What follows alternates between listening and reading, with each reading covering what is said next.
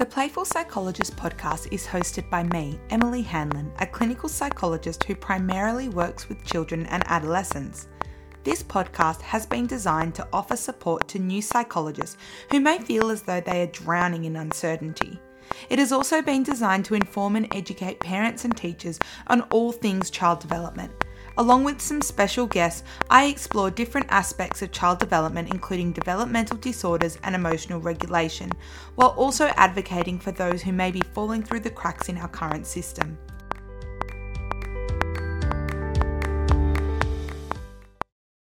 Hey guys, and welcome to this week's episode of The Playful Psychologist. I'm actually really excited today because I'm joined once again by Jackie from The Brave Space. Now, Jackie, welcome. I'm sure you don't have to introduce yourself because I know I rave about you all the time. But for those people that may be under a rock, why don't you introduce yourself and tell us a little bit about some of the work you do?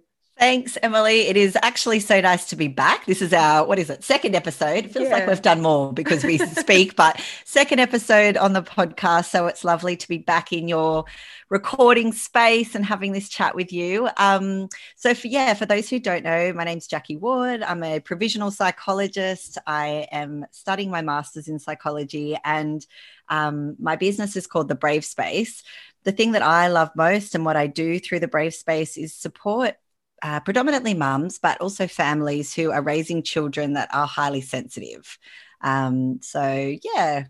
do that through one-to-one support and a range of other things, including Emily and I actually did a collab earlier this year. We put together a very special little emotion kit for anyone with a school starter. So, lots of exciting projects on the go.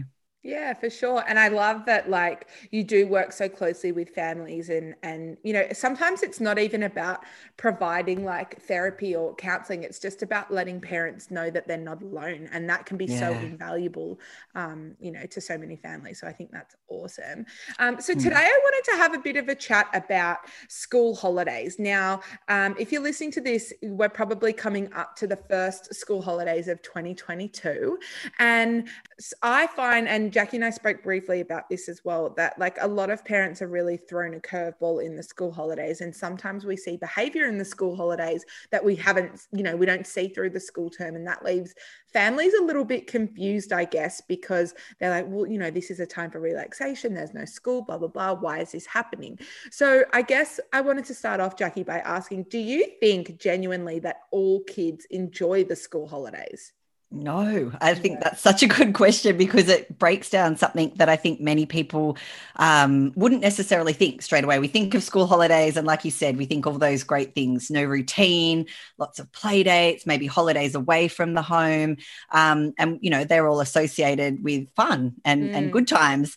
But there's actually a really large portion, I think, of children that while they may be excited about school holidays and looking forward to them, there's also an element where it can represent some challenges and I think some struggles then for the family as a result of that because, for lots of reasons, and I'm sure we'll talk about them now, but I think it's not necessarily the case that school holidays are always the easy breezy good times that we want them to be. For sure. And what do you think those kids that we're talking about find the most challenging about school holidays? Without doubt, it's the change in routine or the lack of routine. Yeah.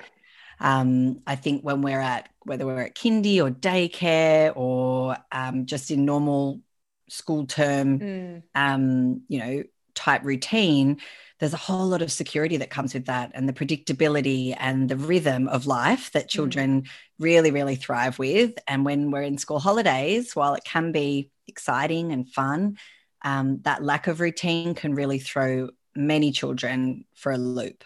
I totally agree. And I kind of liken it to the same thing. I work with a lot of kids who are awesome in the classroom and they work really well with the classroom structure, and then a lot of the quote unquote behavior comes out in the playground, and it's kind of the same thing, right? Because the classroom is generally quite structured. There's a timetable, the teacher tells you what to do, whereas the playground's a bit of a free-for-all, and it's exactly the same. And I think with school holidays as well, what I find is a lot of parents think that, they're trying to do really fun, awesome things with the family, which I totally get. But sometimes that wasn't the plan.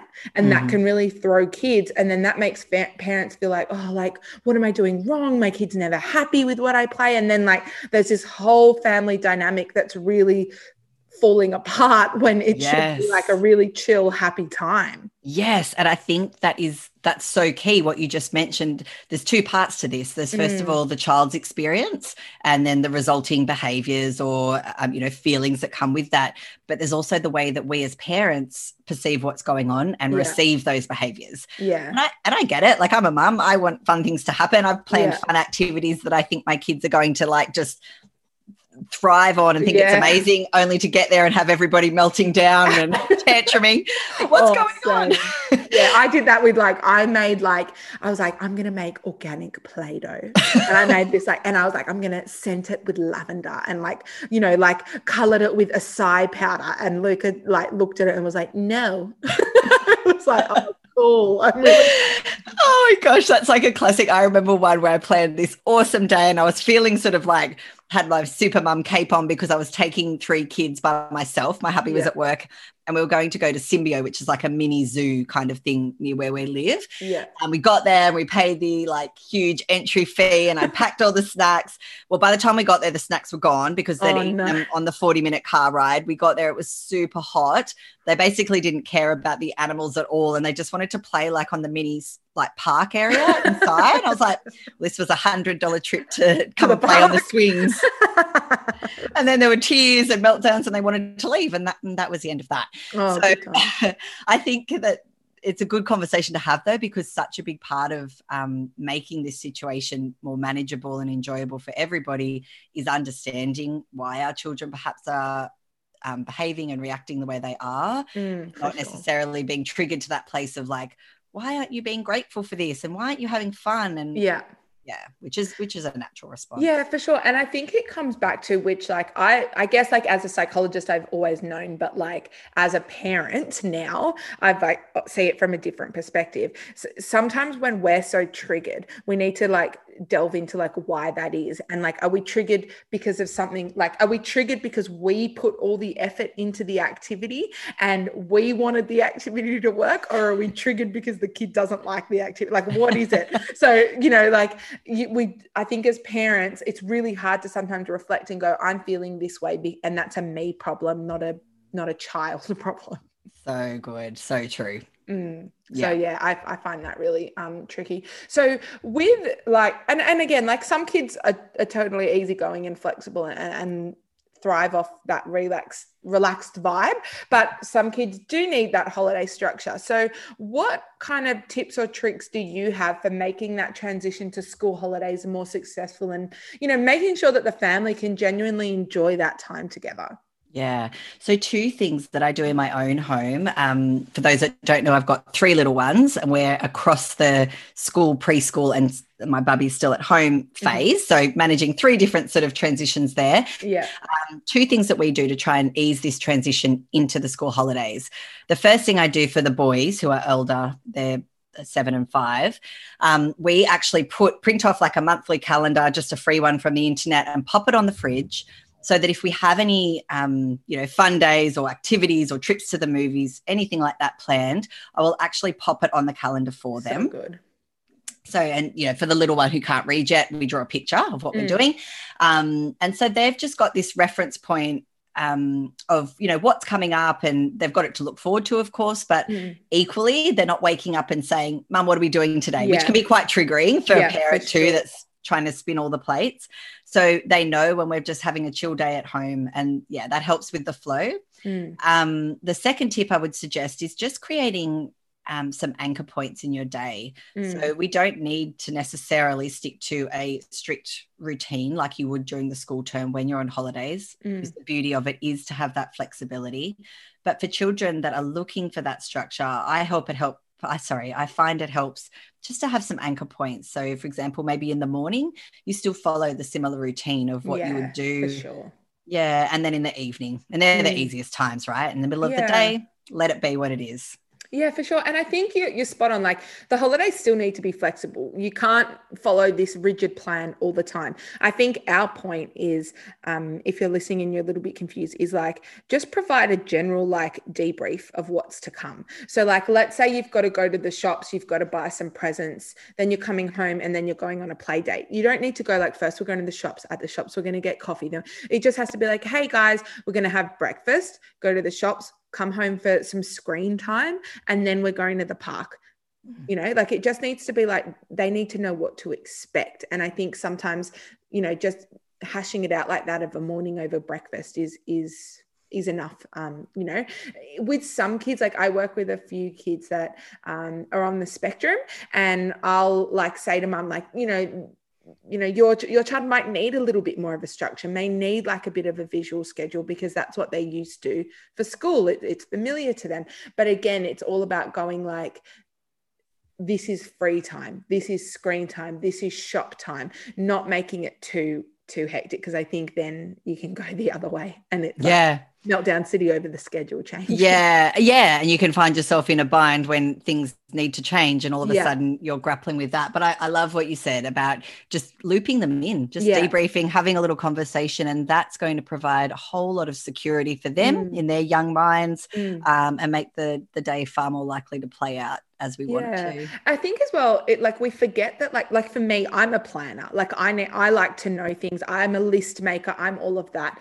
And kids can be like that too. I work with a little boy who's the parents are like separated, and mum follows like quite a rigid routine, whereas dad's more like go with the flow. So when he goes to dad's house, he'll be like, dad will be like, we're going to the shops, and this kid will get really upset because he'll be like, no one told me, why didn't you tell me? And the dad is like, why is he always so angry about going to the shops? And I'm like, did you ask? Like, ask him why he's so upset. Gets down to it, he's like, in his head, he'd planned, he wanted to get home, get his homework straight out of the way, and then he could have his free time. But the plan was ruined, and because no one warned him, he was stressed about when he was going to get his homework done, and he didn't want to get in trouble. So if you ask a few questions as well, like if your child is having a few meltdowns, or a bit of, you know, behavior is looking anxious about the school holidays, ask the questions, like ask what's going on, do some emotional check-in, and see. I guarantee you they'll be able to give you an idea of what that reasoning is behind their behavior. Yeah, I love that. And that's such a powerful reminder of something that we can all be doing, just that emotional check-in, like you say, just say, what's going on for you? Like, why are you feeling like that? And I'm constantly amazed at the way so many kids are able to, you know, in their way, articulate what it is that's going on. So yeah, seriously, kids like surprise you so much. I work with one little boy. He's so funny. When like people are just having a conversation with him and he's had enough, he'll go, that's enough social interaction for me for one day. And he'll just walk away. And we can all take a lesson from him. So funny. So good. No. I guess the only other thing I wanted to ask is, because like I've posted on my Instagram a few times now, you guys may have seen, it's like an ideas jar. So a lot of my clients want to do all the things in the school holidays. And obviously from a financial perspective and also a time perspective, it's not possible to do all the things. So I say to parents, like, when a kid says like, I want to go to Luna Park, we say, that's a great idea. Pop it in the jar, write it down and pop it in the jar, so that when we have a free day, we can choose it, you know, something from the jar. I like that. So that's kind of how I try and encourage parents to get around the, like, not feeling like they always have to say no to kids. Do you have any ideas of like how to manage those conversations about not being able to do all the things in the school holidays? I love your idea. I haven't actually heard that before, but I think that's such a good one, because it's, you know, hearing the idea, validating it, popping it in the jar. That I really, really love that.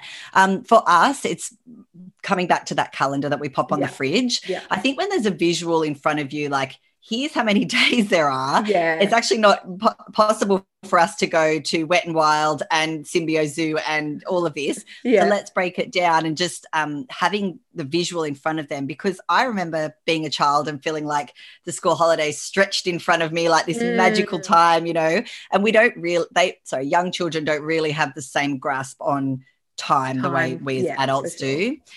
something I just, popped into my head in terms of this discussion is thinking about kids and this enthusiasm that often comes with wanting to do all the things, is the fact that kids generally don't have the same level of self-awareness that we as adults do about the need for downtime. So they will sort of go and go and go and go and go till they completely hit the wall and are exhausted. And it's tricky to come back, I think, from that. And I know this to be true, especially for highly sensitive kids. They really need downtime factored into their schedule or their timetable as well. So I think that's just something to be aware of as we all get excited and plan things. Yeah.